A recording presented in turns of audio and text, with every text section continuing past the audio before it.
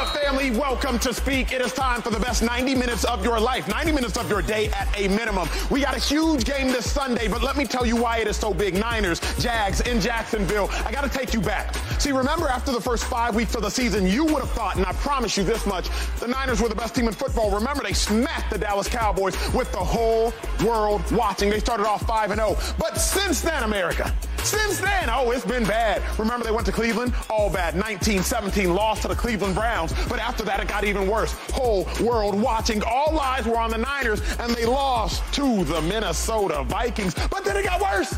It got worse because Cincinnati Bengals. You had to have it. You had to have it. Your bye week was following that game, and they lost once again. Well, now they kicked back. They relaxed. They were off for an entire week. And then they got the Jacksonville Jags, who were red hot streaking. They done won 5 straight games. So 2-5. Oh. I got a question for you, big dog. I got a question. You have answers. Typically, you have answers. Always. They're not always right, but you do have answers. Okay, Shady. 90%, right? 90%. That is passing, at least at Pitt. Shady, is Sunday a must-win game for the Niners? Nah, not a must-win, no. I think in that division, they are still number 1 in that division, right, with the Seahawks. And the Seahawks just lost last week, if I'm not mistaken. Yeah, that happened. So there's some room for cushion to take some losses. Not too many. Yep. But what I do want to see, I want to see them win. It's not a must-win, but I do want to see them win. I think they got to get back on track. And when I say back on track, as in coming off the bye week, let's get healthy, right? I heard Trent Williams from my sources. Shady sources? Yeah. Shady sources. He's coming back to the lineup, and you know who he is. Debo Samuel's another one. He's coming back to the lineup. But I want to get back to the identity and the DNA of the Niners. Yeah. Because we always talk about Chris McCaffrey, we always talk about Brock Purdy, but even them guys, they didn't make the Niners. They didn't make the Niners. What made the Niners is the culture and that defense. Yes, sir. That's what made the Niners. Running the ball and great defense. And I think that we kind of got away from that. So I want to see the Niners with Brock Purdy come back and just look solid. Play within the system. Play within the rhythm of the offense, of the team. And let's get back to the defense being that DNA that made the Niners for all these years. NFC Championship games and the Super Bowls, when they got there, it's because of the DNA of the defense and of the team. I want to see more of that. Here's what's fascinating, Joy. If Shady gets what he wants, if Shady gets the Niners' defense in that running game, I think they will win. That's why I say it is a must-win. At least it's a must-play winning football. That's where I'm at. Because, Shady, if you get that great running game that you want, if you get that great defense that you want, if you get Fred Warner, if you get Steve Wilkes, if you get Hufanga, if you get Gibson, if you get Bosa, if you get Chase Young, remember what we haven't reminded you of is the Niners traded for Chase Young last week, Tuesday, former number 2 overall pick. If you get everything you're asking for, the Niners will win. So we don't even have to say is it a must-win because they will win. But, Joy, where do you stand on the Niners who have lost 3 straight games after winning 5 in a row? 3 straight of them. Where do you stand on that must-win game? Yeah. Well, I don't want to do 4 in a row. Yeah, that's I don't want to do 4 in a row. Let's not do 4 in a row. That's no good. So I really can't sit up here and say it's okay to lose 4 in a row because it's not. I can't go all the way to must win, though. You know how I am about these phrases.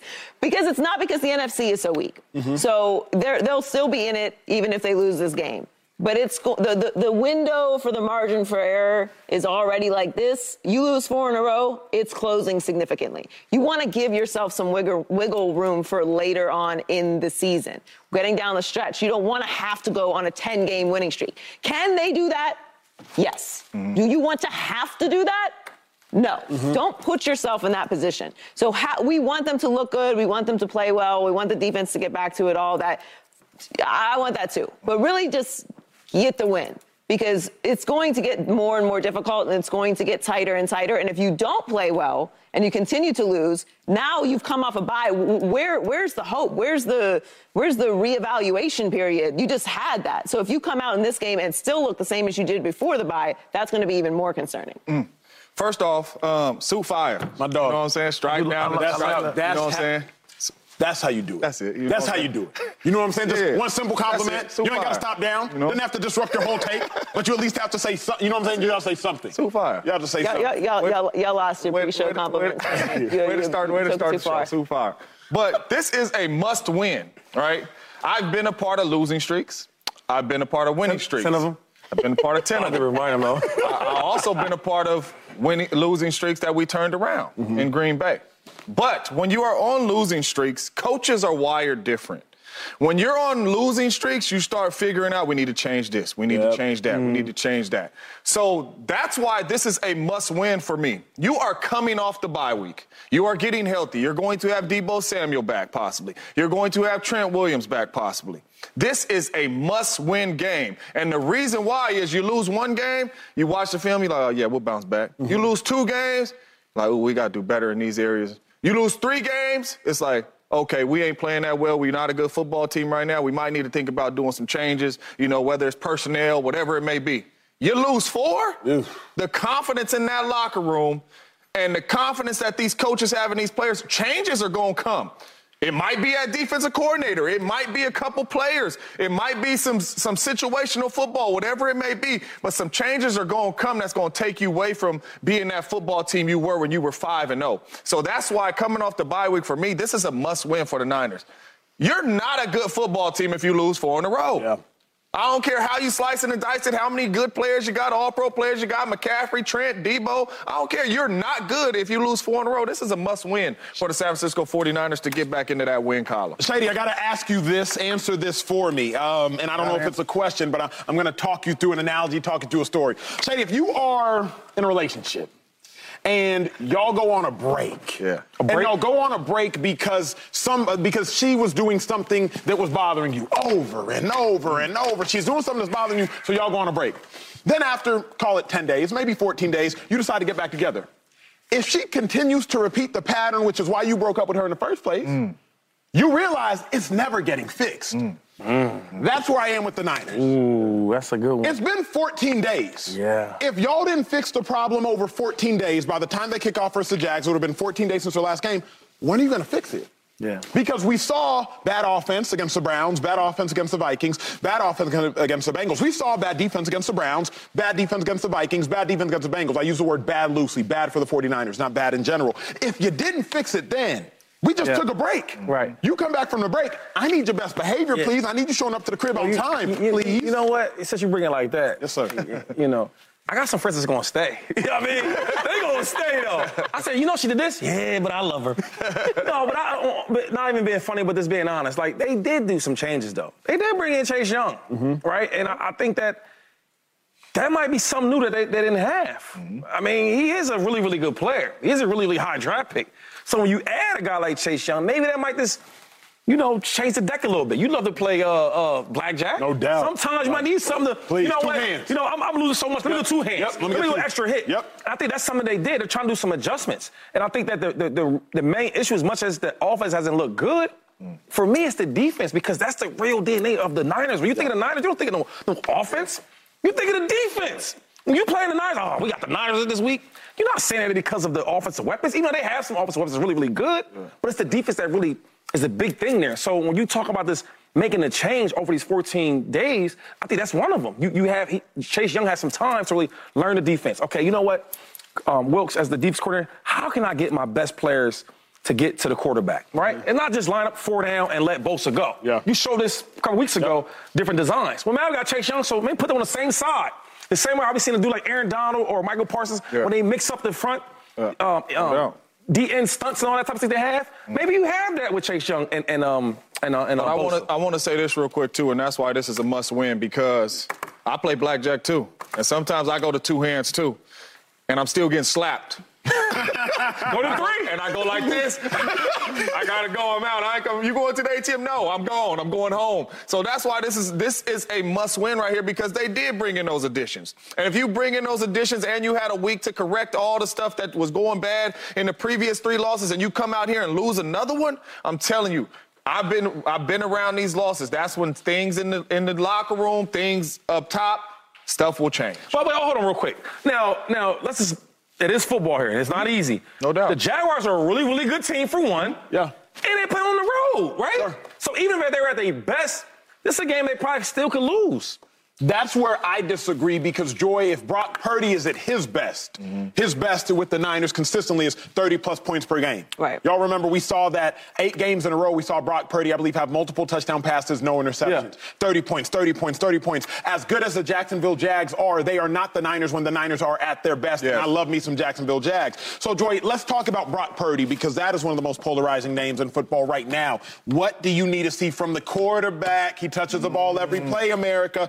What do you need to see from the quarterback on Sunday? Throw it to his team more than he's throwing to the other team. He's got to take care of the ball. One of the most impressive things about that streak wasn't just the amount of points that they were putting up, but it was that he was not turning the ball over. For such a young player with such little experience, where he was drafted, all of that, to be thrown in it and to take care of the ball, that's so impressive to do. He's not been doing that lately.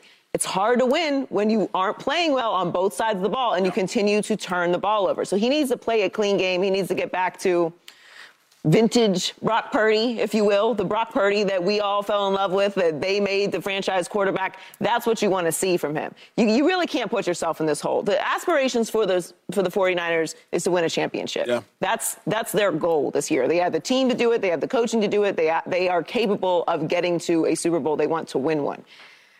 The longest losing streak for a Super Bowl winning team ever was the 2011 Giants. 4. One time. So you're putting yourself in very rare air if you lose this game. Yeah. You've put yourself in that position. It's going to be very hard to do. You're going to have to hold on through the rest of the season. That's the issue. The NFC playoff picture, it doesn't look that scary. It looks nothing like the AFC looks. Yeah. And we expected that going into the season. What we didn't expect is for the Niners to fall off and run 3, possibly 4 straight losses off. That is the issue. So you started off strong enough that it might not end your season, but this is going to be very, very difficult to do if you don't win this game. It's not a must-win and the season's over. But why would you want to put yourself in that position that you have to crawl out of, when you've already struggled this year to have such a small margin for error? My favorite part about doing this show is sitting up here with excellence, sitting up here with a lot of excellent people who did a lot of excellent things. Shady, this question is for you. I just thought of it right now, so bear with me. I did not prep you for it. You said early on in your career that... Brilliant.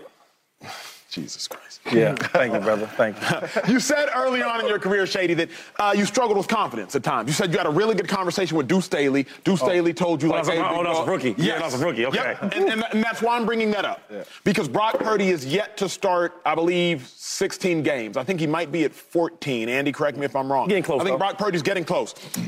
How many more games can Brock Purdy struggle until those internal doubts start to creep in of, man, I was just a 7th-round pick. Man, I didn't go to a national championship game in college. Man, I did get hurt versus the Philadelphia Eagles when I saw the big dogs. Ooh. Man, when I saw Myles Garrett, they did low-key embarrass me. Man, even the Vikings got me. Man, the Bengals and Lou Anarumo had a good defensive game plan. Maybe I'm not as good as How many more games can Brock struggle until those thoughts start to creep in? You know what? That's a great question. Really good question. That's a great question. And then to be honest, to answer this question, how can I answer this on the spot, Acho? My dog. As a young player, I knew this day would come. You never see a young player just have a great career. He just goes like this the whole time, right? You want to ask, Jalen Hurts. Look what he's been through, right? It has to come. I've been through that. Everybody has been through that. But the weird thing with Brock Purdy is he's never went through it, right? So I think the confidence thing helps him out just because of the team around him. And that's what I was talking about earlier. Like, I know you're having a good season. Well, you were having a good season last year and this year in the beginning, and now it's getting rocky. Go back to the DNA of the team, right? Where we don't need you to make every pass. It's okay to take a sack. Take the sack. Yeah. Throw it away. Yeah. I think once you start, and I've been there, you start reading the clippings and newspapers and the Twitter and Instagram, like, dang, LeSean McCoy did say I was the second best quarterback in the NFC. Maybe I am. And you start trying to do these different things instead of playing with the game plan. You know, but I'm happy he's going through this because you got to. In football, nothing is just this easy. It's going to be this great. No, you got to go through this ups and downs. But it can break you. Yes. Like, it can make you, but it can absolutely break you. It can break you, but I think that the surrounding cast, the supporting cast around him is really, really good. He's coached by one of the best coaches in the league, Kyle Shanahan, right? Sure. Then you look at the breakdown of the team. If you had to pick players, how good they are, he's way down there on the list, right? He's just playing well. And I think that when you have guys that are better than you or more experienced, you can lean on them sometimes. Like right now, I'm sure he's leaning on them guys. Hey, Debo, he go in that training room. Hey, how you feeling, big dog? You almost ready? Okay. Hey, McCaffrey, what's going on, my brother? You back? Trent, woo, they got Trent. You back? I've been there as a young player. I had a guy like Jason Peters, right? Best player I've ever played with other than the quarterbacks, to be honest. Yeah, he and that. when I was young, he was the guy I could lean to, right? When they depend on me, and maybe I wasn't as confident as a rookie, I'm leaning on him. And I think Brock Purdy has that defense, and he has that offense they can lean on. Isn't the difference, though, James and Shady, like you were Shady McCoy? You were a second-round draft pick. But I wasn't always him, though. Fair? Yeah. You see what I'm saying? The world, you guys may know. But to be honest with you, though, that's a really good question because when I was a rookie, Greg Jennings was hurt, and I started the first 3 games. Me and Donald Driver started. And I was eating. And all the papers, the coaches, like, ooh, we got us. We got one. Third-rounder, James Jones balling and all that. And then after probably the 4th game of the season, we were playing the Bears. And Coach say, Peanut Tillman is special at punching this football out. Yes, he is. Been in college, bro. I don't fumble. You know, what's going with all that, man? I'm known for strong, right? Get to the Bears game, I catch a slant, Peanut, bop. Right? Coach come to the sideline, he say, I told you, but he's special at punching this ball out. I'm like, cool, got it. Get in the red zone. Same game. Brett Favre, same game. I believe it might have been even Monday Night Football, my family watching. We in the red zone. I catch another slant, about to lean into the end zone. Bop. Punch the ball out. Coach said, come on, you done. Right? The next game, I still started, and first play of the game, I dropped the ball. And after I did that, it was all in my head. You know what I mean? And I started thinking, like, do you know how to catch, bro? Yeah. Like, you know how to, like, that stuff started creeping, and it started messing with my confidence. And the reason why I say that, for Brock Purdy, you have 6 interceptions or 6 turnovers in the last 3 games. So when you drop back, when you only had 1 turnover, you like, I could take some of them chances. Now, if you drop back and you got 6 turnovers, now you might hold the ball. I can't take none of them chances because I don't want to make a mistake or throw the ball down the field. It might change the way Kyle Shanahan calls the game for his quarterback, trying to get him some confidence. So this is huge. And if you go out here and you throw some more picks in this game and go 0-4, we got a problem. But real quick, you don't think that, now, I don't know that team you had, right? You guys are good, but I just look at the Niners. If I could depend on other positions where I don't have to be the guy all the time, that makes it easier. I know, I'm with you on that, Shady, but all we've been talking about for this Niners team is they're a quarterback away. So eventually we're going to need him to make some throws, or you're going to stay with Jimmy G. Yeah, but right now, we don't need him right now. We need him to protect the ball, be safe, and let the defense do what they got to do. That's how they win. Well, I will say this. A team that needs their quarterback is the Jets' Zach Wilson. But it's interesting because their head coach, Robert Saleh, he had some very ambiguous comments on the quarterback situation. He said, I plead the 5th. Now, real quick, for clarity, James Jones, that was a Sunday night game. You had 5 catches, 61 yards on 8 targets. So you still did a little something. 2 fumbles, though. A little something. Yeah. Did they win? No. They did win. Check us out every day, Fox Sports Channel, Sirius. That was a good pull. Quick pull, guys. All right, family, we are in second and short, second topic of the day, and we are coming with heat. Get this. In the Big Apple, the quarterback has been struggling, Zach Wilson, ever since he took over for Aaron Rodgers. But it got interesting because he's been sacked 8 times and he had 2 fumbles. But now you got to hear what the head coach, Robert Saleh, said about the quarterback. You've got Trevor Siemian in your building. Why not give him a try? No, I got you. No, it's, again, the fair question. And I don't know. You got me. I'm gonna plead the 5th on all this one in terms of just. I've kind of explained it, respectfully, obviously, but they're valid questions.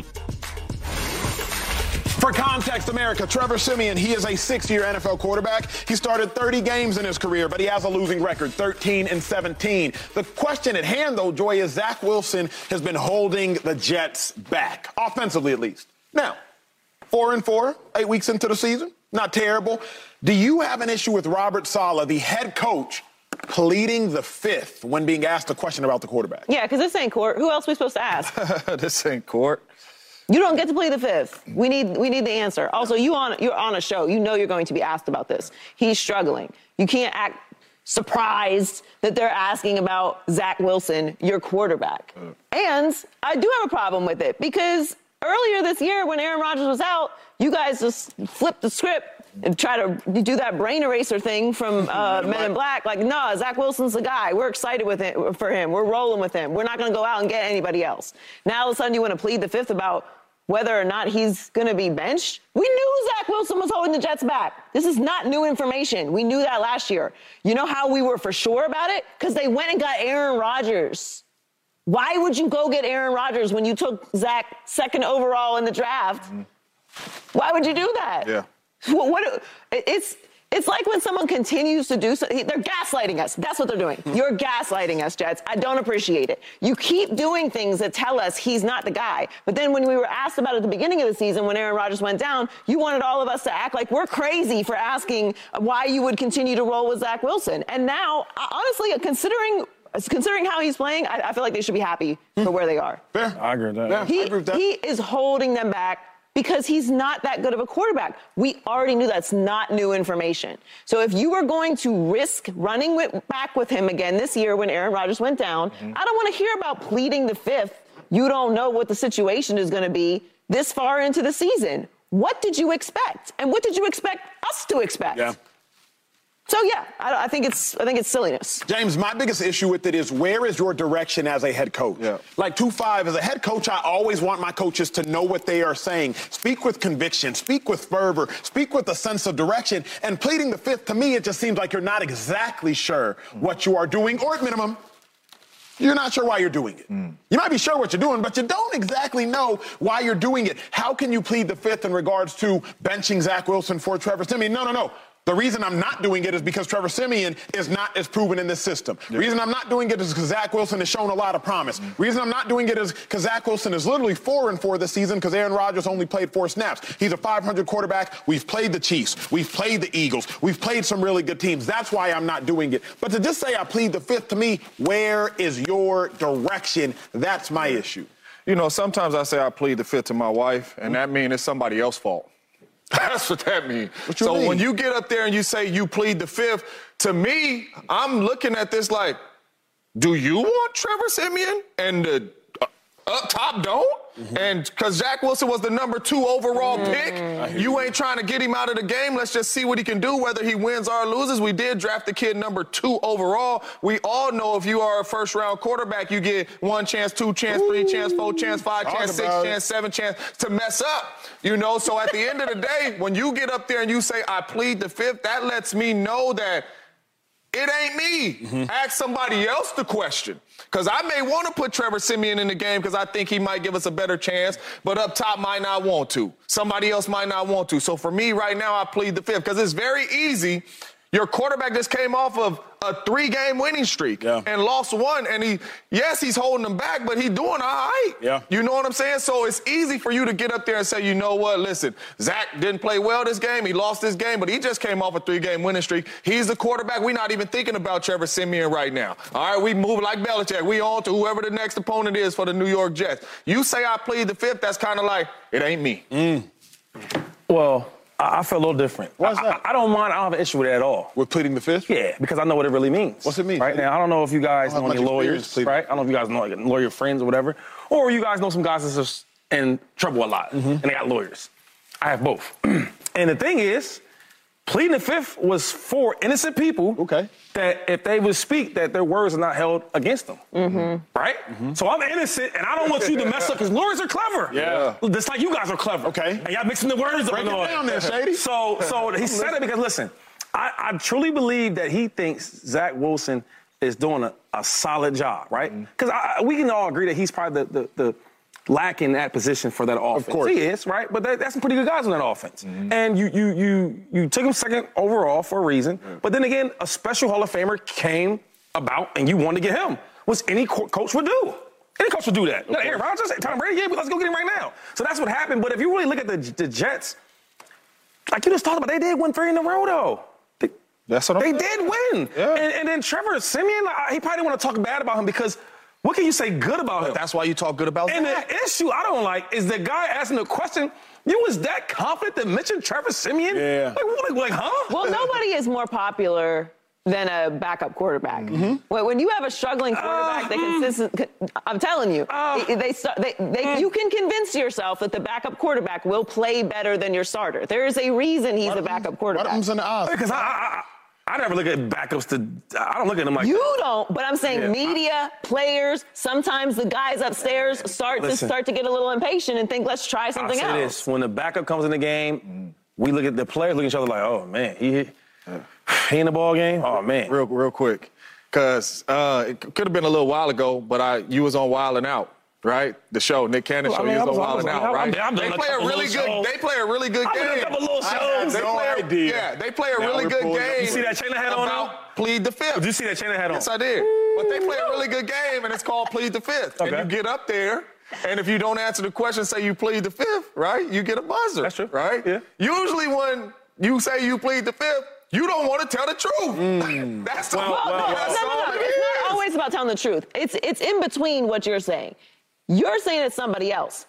I agree with both of you. He's not trying to indict himself in the situation because he's probably getting pressure from somewhere else to make a change, and he does feel like Zach Wilson is doing a good enough job. So when you say your wife asks you that and you say I plead the fifth, it's somebody else's fault. You don't want to speak on behalf and get yourself mixed up in a situation that you didn't create. I think that's probably what's happening here. But at the end of the day, Zach hasn't done a terrible job. He's just not that good, but we already knew that. So my issue with Robert Saleh is this isn't the first time he's been sometimey about this.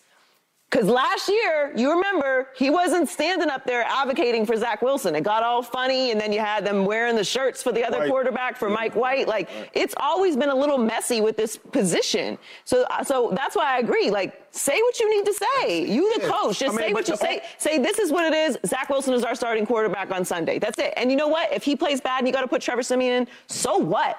I just feel like as a head coach, you got to be so careful with what you say, how you act. You know what I mean? How do you answer different questions? How are your responses? What are your reactions? Because everything you say as a head coach, like if a coordinator says something to me a certain way, I didn't really trip. Nah, you the coordinator. Running back coach says something to me, nah, you the running back coach. I ain't tripping. Head coach say something, oh, man, what's going on? Yeah. So my thing is for him to answer the question, as far as saying I plead the fifth, I'm not saying nothing bad or good. I'm leaving it alone. Yeah, but I'd rather take that than hear some other stuff that these coaches say about certain players. And I can give you some different examples of head coaches speaking out against different players. But when we talked about Sean Payton saying all type of stuff about Russell Wilson, and every other block we kept talking about, does Sean Payton really want him or they don't want him? I'll give you another one. Ron Rivera for the Washington Commanders, he says something about Carson Wentz. Yeah, does he want him? Or you don't want him. So my thing is to even play that game, right? Because my young quarterback is probably fragile. He's been a high draft pick and hasn't been that good, right? So I want to say different things that mess his mind up. You just talked about last block with Brock Purdy about being confident. And this dude won 3 games. He lost his last one, but we still need him to carry some more wins because we hopefully think that Aaron Rodgers might come back. And that's why I don't think the plead the fifth was even, you didn't even have to say that, Shady. Just say. You're talking, I agree with you. You're talking Trevor Siemian. You're not talking a proven backup quarterback. You're talking about Trevor Siemian. So, reporter, you saying Trevor Siemian, like, we looking at it, he got a losing record. But he had a point. He said Zach hasn't been playing really well, right? Why not give Trevor a shot? And that's all. You know what I mean? I'm with that. That's a good question. Saying that you plead the fifth, like if you come and ask me something, you're like, yo, Joy, I got to ask you, da-da-da-da. And I go, I plead the fifth. You gonna think I know something. I know. Even if I don't know something. Because if I didn't know something, I'd be like, I don't know. But if you know the real definition of why it was invented, you won't think I know, but this ain't court. So if you want to mix and move the situation outside of the court, fine. Court's cool. Cool. I got a lawyer, too. Call asking. When you lay like, hey. I know what I know. Trust me. It's protecting itself. But he's not, because he's not, though. Because if he had just said, Zach Wilson is our quarterback, no one's tripping because nobody is out here like Trevor Siemian. Nobody's doing that. You didn't even have to say plead the fifth in this situation. Hey, listen, man, our quarterback just came off of a 3-game winning streak. We riding with Zach. Point blank period. Trev doing all right in practice. He learning the playbook. That's it. That's what I would have wanted. Why plead the fifth? But there's been times where he's backed up Zach. When they missed him last year, he didn't say a lot of encouraging things, but he said, it's a reset. It's a reset. He's still on the team. We still have plans for him in the future. I mean, that's basically the same words of saying, I plead the fifth. No. You ain't say he's for the future. He's 1, 2, 3, 4, 5. We're going to reset. We're going to reset right now. Same thing. Well, if y'all thought this conversation was good, wait till we come back from commercial break. LeBron James clapping back on social media, saying that he still would have been as dominant anywhere had he not gone to Miami. We got to talk about that next on Speak. That boy ain't no wide receiver.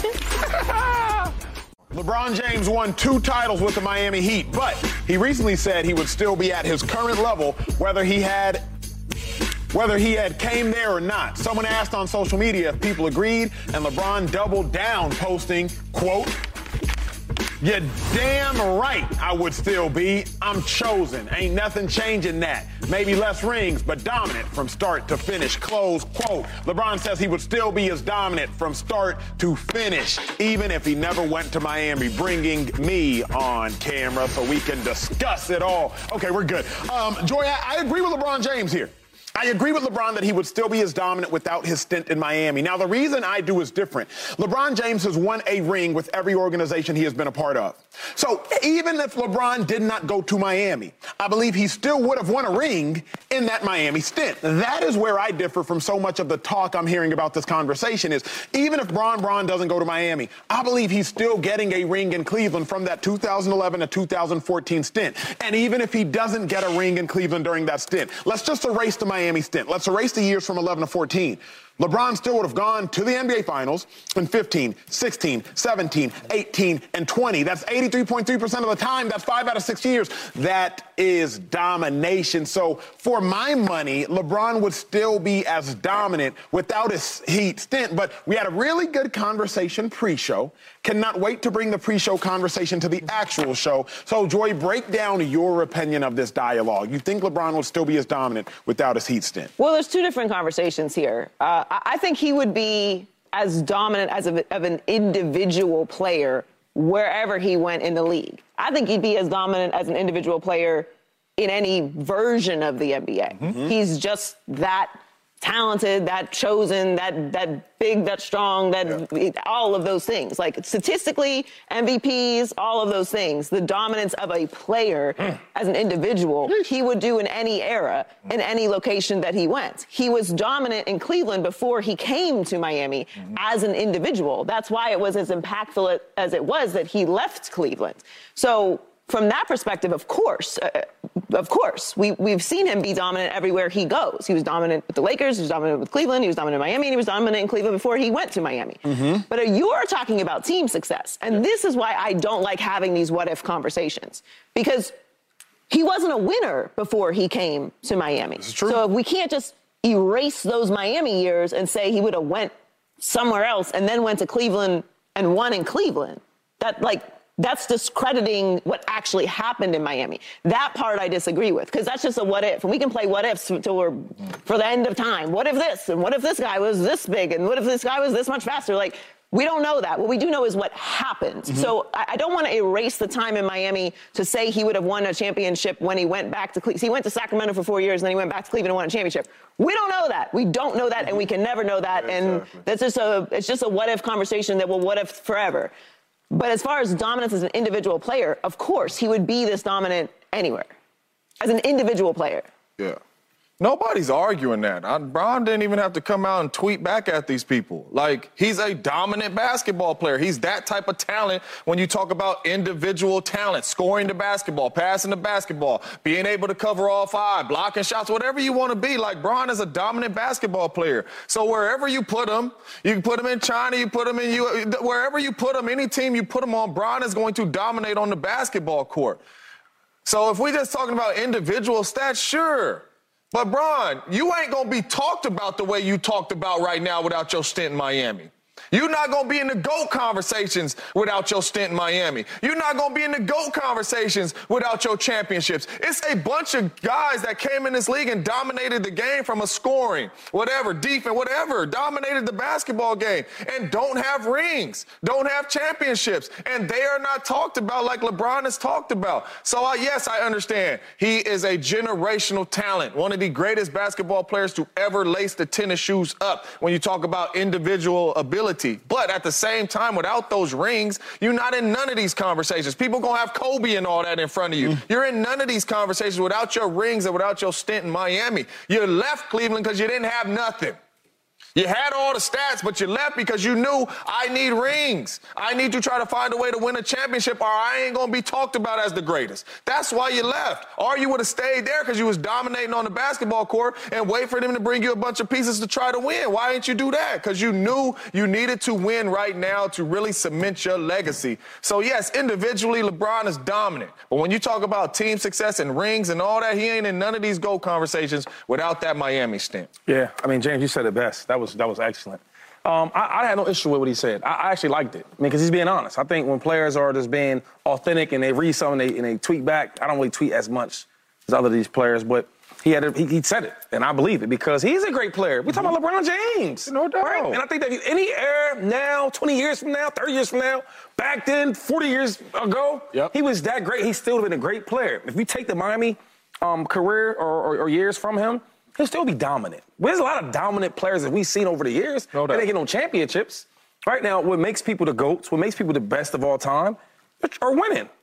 Dominating in so many different ways. So are we talking about dominating as in just being the best player playing, or are we saying dominate as in, listen, I'm so great that nobody else can win championships but me? Like Michael Jordan did it. And Brian going to different teams, he winning championships. But as far as a player, I mean, you got guys like Kevin Durant. If you take the Golden State era from him, he's still a really, really great player. Still a dominant player, yeah. Still a dominant player. I can name dudes. Allen Iverson. Wilt. Let's talk about Wilt, right? Back then, he was super dominant, right? But he wasn't winning a lot of championships. That's why I can't even put him and Kareem in the same boat. Because, hold up, my man. You was down there when he was there. He won all these championships. You didn't? You're a great player, but you're not super dominant like that. But here's my question, 2-5, and my question for Joy, co-signing it, James Jones as well. I could hear the other side. Yeah. In my mind, though, isn't the other side, dominance is predicated upon winning. Yes. Tom Brady was so dominant because Tom Brady won. Bill Belichick, Nick Saban, Alabama, dominant because they won. You can't be dominant, in my mind. Can't speak for everybody else. I could understand the argument for LeBron. If you don't, I'm assuming without those Heat years, he still would have won. So that's where my argument is based off of. That's a flippant assumption. Correct. That is an assumption. I want to know how you saying that because he didn't win. Right. Because I believe winners win. I think James Jones, again, you attribute so much of your success. Why didn't he win in Cleveland? I mean, he went in Cleveland. I think he was still a baby in Cleveland. He didn't win in Cleveland. He didn't win in Cleveland. But I would say this. Miami hasn't won since LeBron left. Oh, wait. So but Miami won before he got there. So, like, it's the argument about whether they're not a winning organization or not is silly. Here's what I would say. I believe this. I'm not saying that I'm right. It's what I believe. I believe Tom Brady still would have won Super Bowls if not for Bill Belichick. And I believe LeBron James still would have won championships if not for LeBron James. And LeBron James showed us that as well. That's just what I believe. But Tom Brady won 6. Would he have won other championships?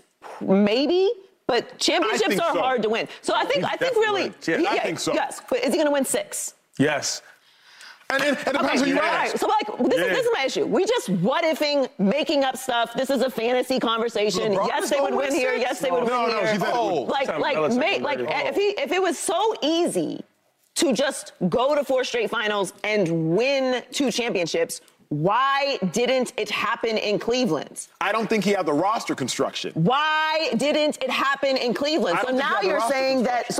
Okay, but Dwayne Wade was there before LeBron. Dwayne Wade was a Finals MVP. LeBron had nothing to do with that. Pat Riley was there. LeBron had nothing to do with that. Eric Spoelstra was there. LeBron had nothing to do with that. The rest of that roster construction was Pat Riley. LeBron had nothing to do with that other than Bosh, and then you can argue Ray Allen, which I would also... That is everything. Like, Bosh and Ray Allen were literally the championships. Wade had a championship before LeBron. He went there for Wade. Like, you can't, we're just picking parts of the situation that apply to what we feel. At the end of the day, what happened, happened. This is why I don't like these conversations. What happened, happened. What happened was Tom Brady won 6 championships in New England. Right. He won another one somewhere else, so we know he's capable of winning other places. Yeah. So did LeBron. But to just what if, like, let's just imagine anywhere he goes, he's going to win 6 championships. It's so hard to win championships. You talking about? She's talking about Brady. You talking about Brady? Yes, but I'm saying LeBron also. Like, if he could just do that, why didn't he do it in Cleveland? Here's all I'm saying. Wait, go ahead. Let me get in there for a second. Because I want to take Brady out of it. Fine, let's take Brady out of it. I think Brady's different than LeBron. No disrespect to LeBron. I think Brady's different than LeBron. Second of all, when you're talking about winning, so first of all, he was winning in Cleveland. He wasn't a champion. Yeah. We need to cut that in the middle a little bit. He was winning. whatever roster he had, he was winning. He was going to the finals. He was winning, but he wasn't a champion. So I think that when he went to Miami, it made him a champion. That's why he wins. And then once that was built and brought in his mind, then he started taking that same philosophy and all that, going to different teams and winning. Or being a champion. Yes. So I think that we saying the same thing, but the wording, we got to use different words because it's hard to win. It's hard to even get to the finals. Yeah. Right? And he was going. It's even harder to win a championship. Right. So that's what I'm saying. So when we talk about the Miami thing, I think the Miami thing made him a champion. No question. I think him at Cleveland, he was dominant. He was dominant. Right. Agreed. So everything he's saying is really true. But it's the he is chosen. We're really arguing over the definition of dominant is what we're arguing. Because there have been many, many dominant players. We could sit up here for the next hour and name dominant players in every sport. But the separation with LeBron and all the other dominant players is we talk about LeBron like he's the greatest to ever do it. And part of that conversation includes championships. And what I don't like the what if of it is, it's like why I said that about Kevin Durant yesterday. You could say Kevin Durant's a dominant player. He's dominated everywhere he's been. He's dominant now. So if he wins a championship with the Suns and he comes and says the Golden State time didn't matter, he would still be dominant. Well, you weren't a champion before that. The separation of championships matters. Would you call him dominant, though? Would you call him? I would absolutely call him dominant. I'm saying if he takes away Golden State, would you call KD still a dominant player? Yes, because he was dominant before that. So we agree, yeah. So we're just arguing over the dominant, or are you talking about the greatest of all time? Right. Real quick. I'm with that. If LeBron stayed on this path that he's on, a dominant basketball player, and didn't have the stint in Miami to have those two championships, we probably wouldn't be having LeBron in the top 5 conversation of basketball players because you done been to the finals 8-10 times, you got 2 rings.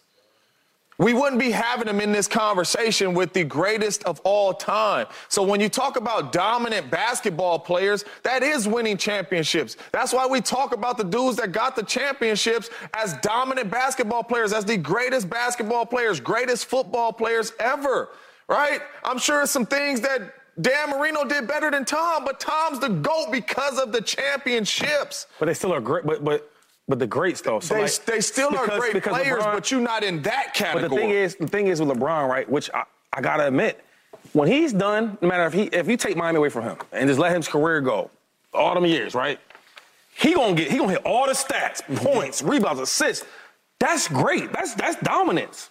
But when you talk about the GOATs, that's a different story. So I do agree with you, but the only thing I disagree with is when you're saying he wouldn't be considered one of the greats in that category. Saying he is one of the greats. I'm saying without the Miami. If you take the Miami away, he'd still be considered how? He would. All the stats he would be considered a great, but he wouldn't be up there with the Magics and the Jordans. That's all I'm saying. But he's still. But I'm saying now they got him 1 or 2. So it wouldn't be Jordan and him to get like on that.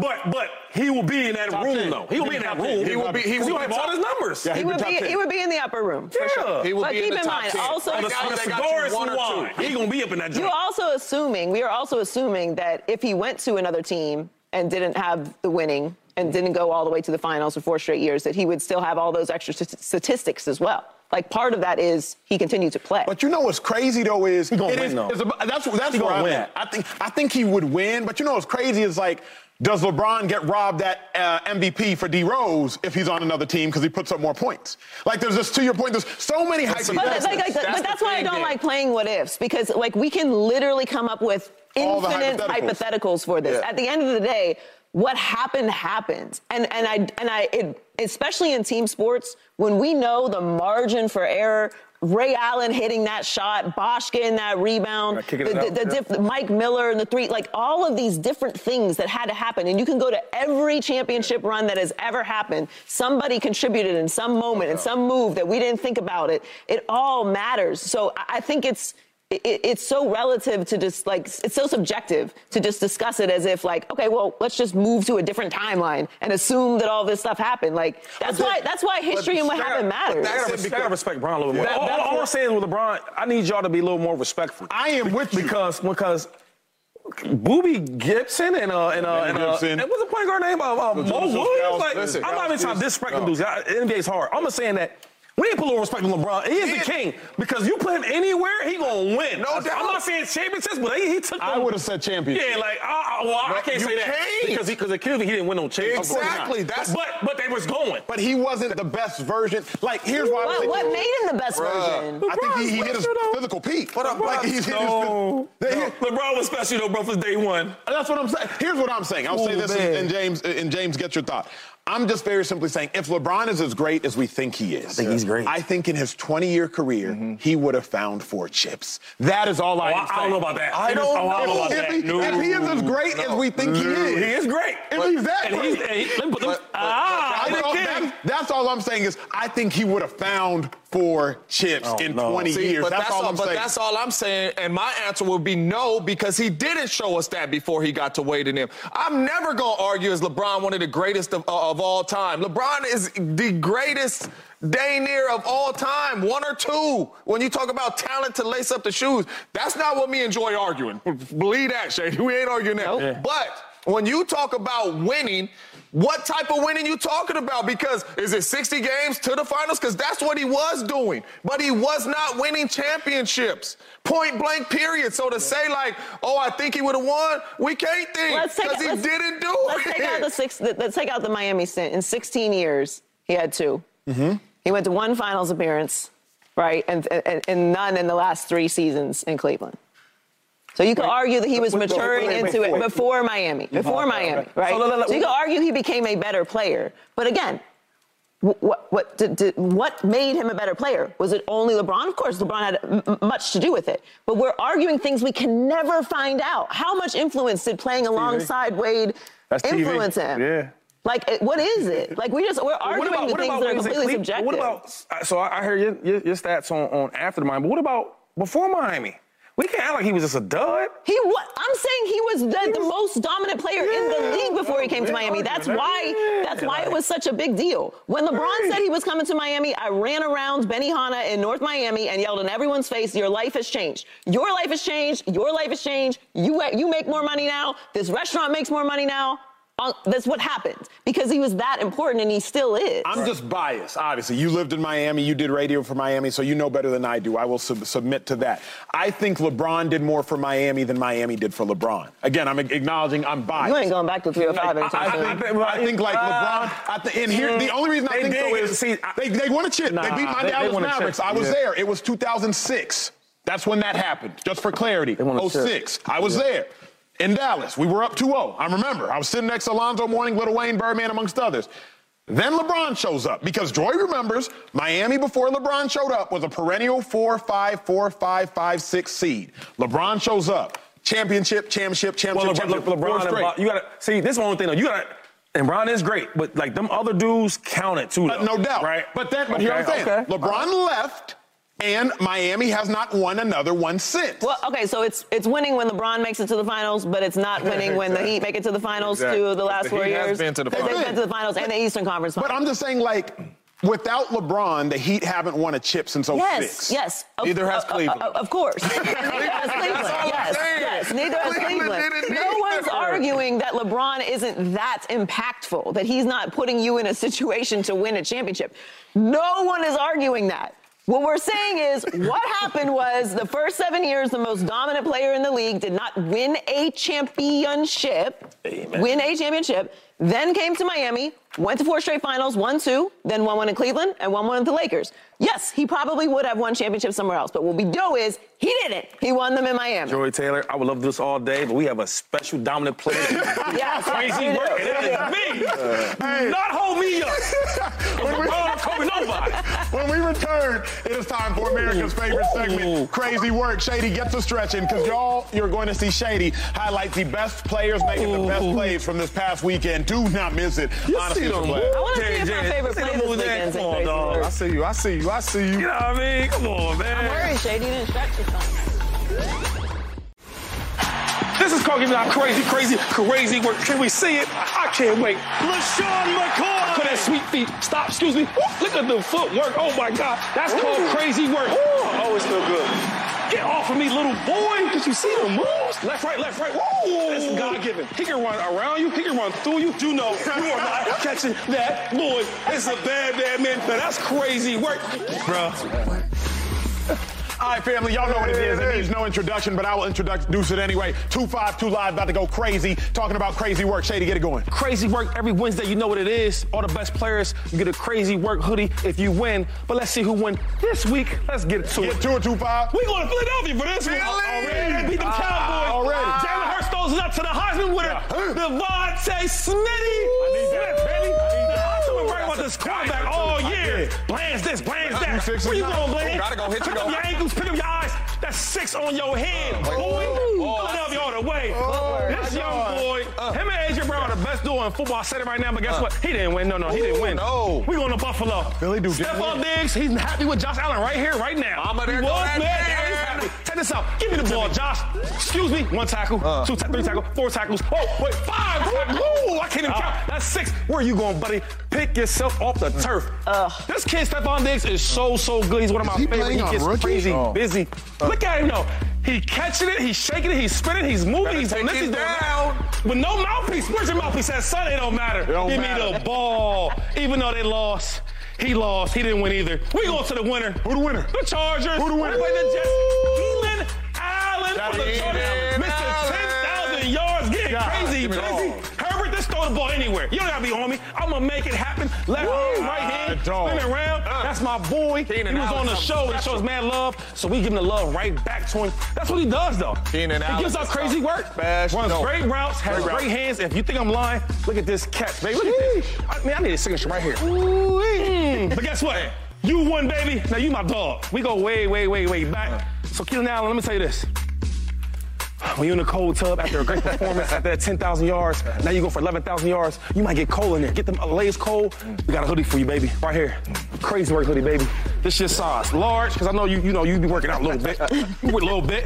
Come back to the show, man. We love you, dog. Show a little love, baby. Show a little love. Now, look, family, we need y'all's help with crazy work. When y'all see some of the great plays of the weekend, y'all at Speak, FS1, tag us, #crazywork, @Shady. Make sure he knows the best plays to show love to the following week. You see real quick, did you see the moves, though? I'm talking about not these moves, but 4 of the moves. That was me. All right, family, well, a team giving out crazy work, not an individual, the Baltimore Ravens, because they have won 4 straight games. Lamar has had a 14-2 season, but I would suggest this is the best Ravens team Lamar has ever been a part of. Come back to find out why. Next on Speak. All right, family, we are in overtime. Lamar Jackson, Ravens, they have won 4 straight games, and they're getting it done on both sides of the ball. They have been whooping opponents. Detroit Lions smacked them. Seattle Seahawks smacked them. #1 ranked scoring offense during this streak. They also have the #1 ranked scoring defense. James Jones, I'm going to say something that will sound stupid on the surface, but if you've been watching Ravens games... You're a smart guy, bro. I can't take you. You got to say that again. You're a smart guy, bro. Don't do that again. On the surface, it's going to sound stupid. You got to say it again. We will not start until you do that again. What you want me to say, Jay? Something different. You're a smart man. It's really ridiculous. Okay, it will sound intelligent. Better.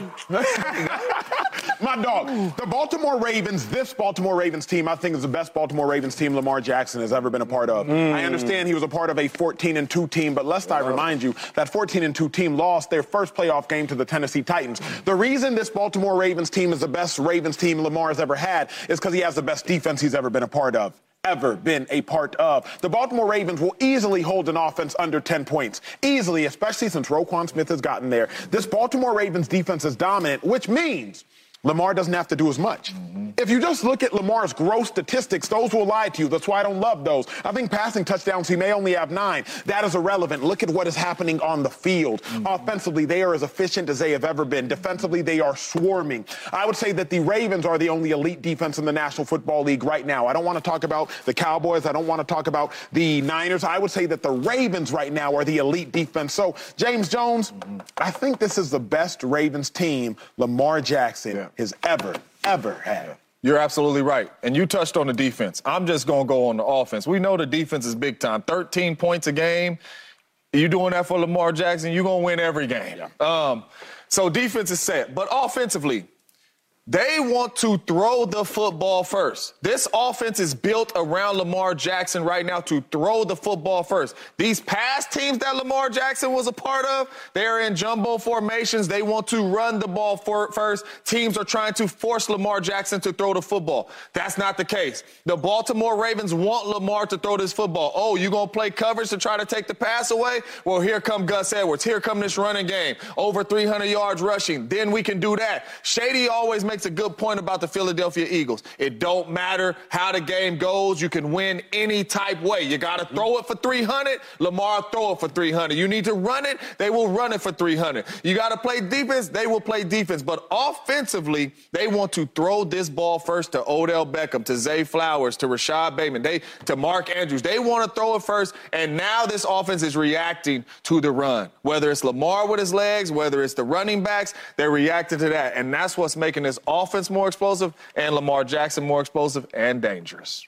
You said they have the number one scoring offense? Number one scoring offense over that stretch. Over the stretch. Over the stretch. They have the number one scoring defense in general, in totality. Put them two together, dominant. Dominant. Dominant in any area.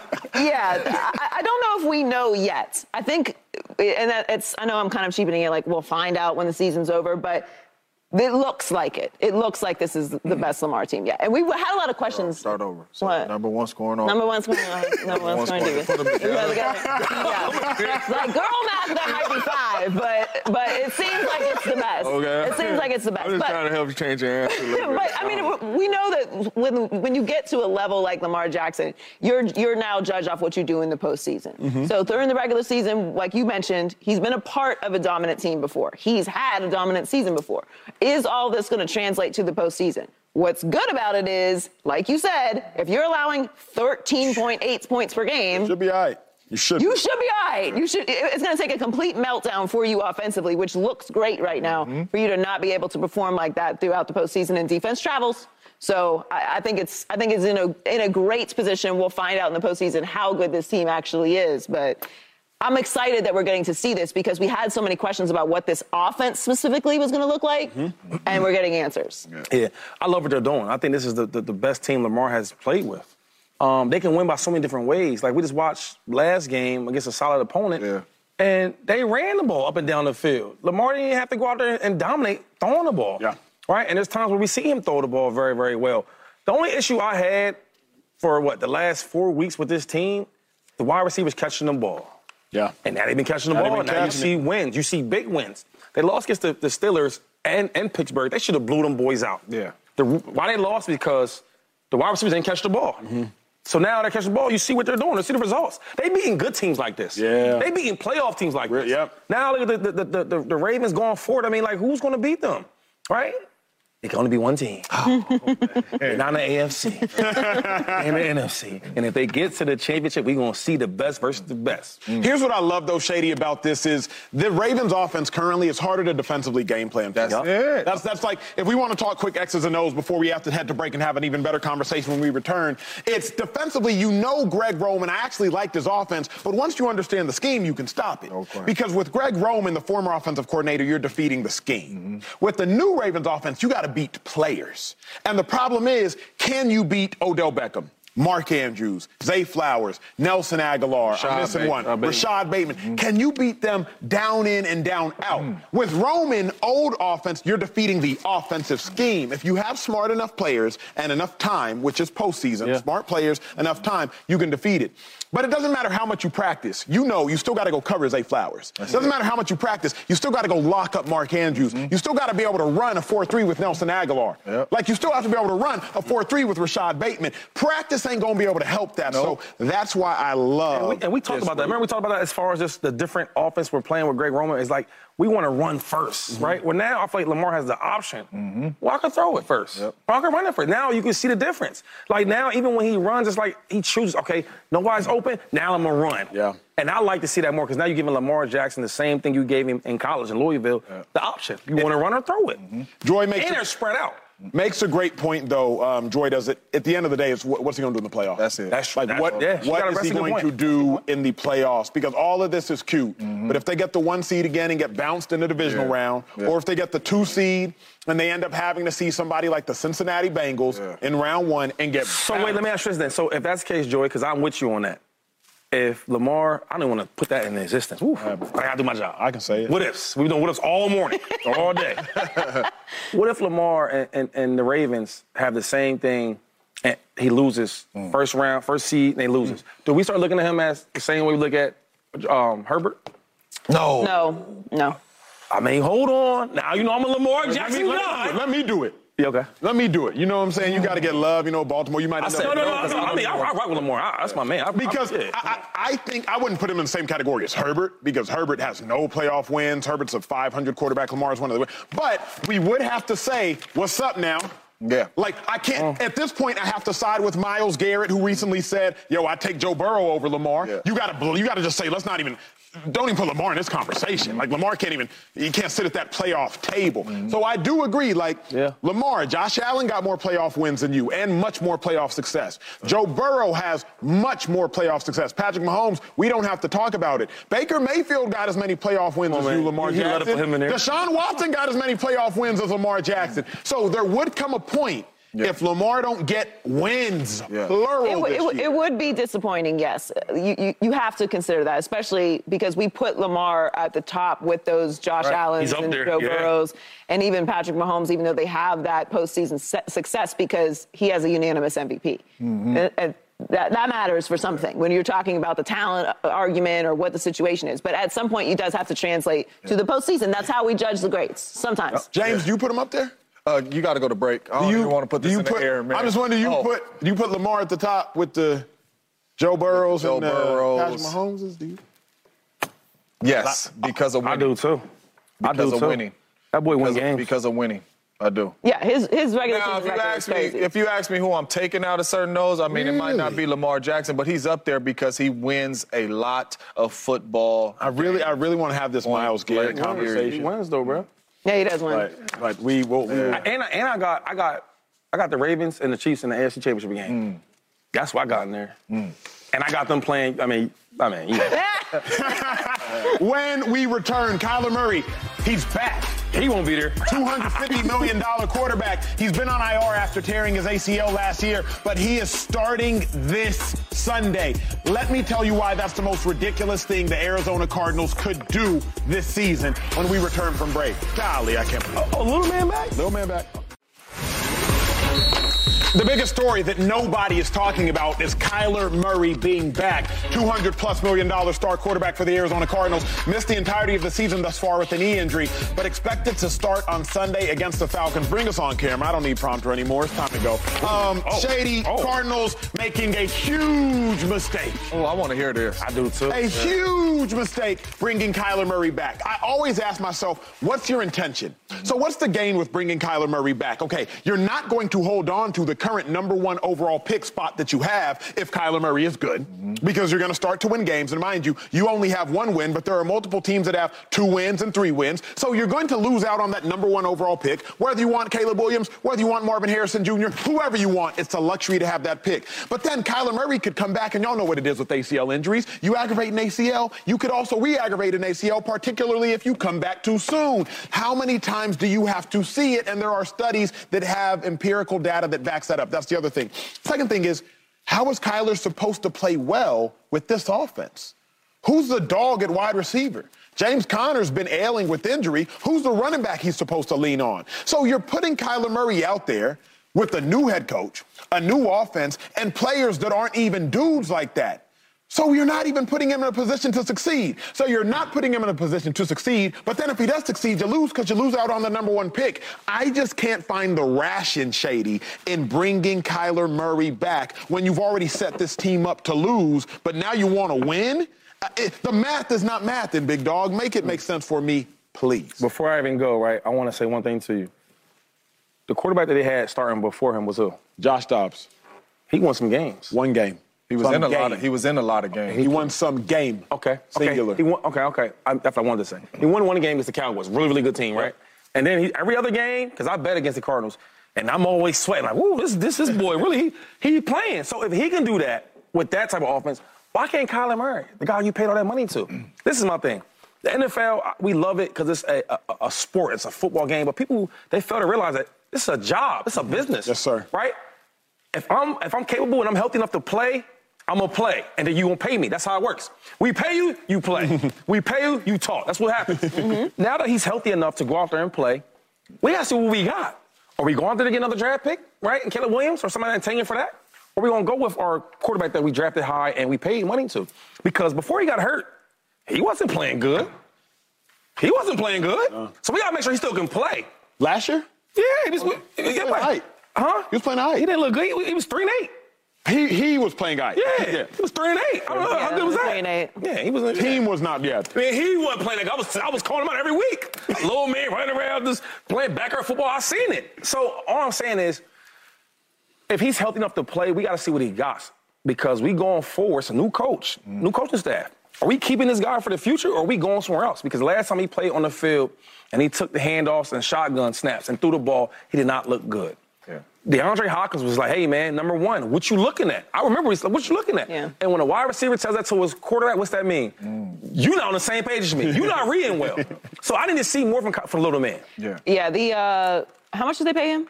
230 M's, I think. M's. A lot of M's. That's the math. It's 230 million is the math. I hear what you're saying, but he is ready to play. Like the ACL tear happens in December, so 11 months ago. Like that's around the timeline for coming back from an ACL tear these days. Yeah. So if he's healthy to play, he needs to play.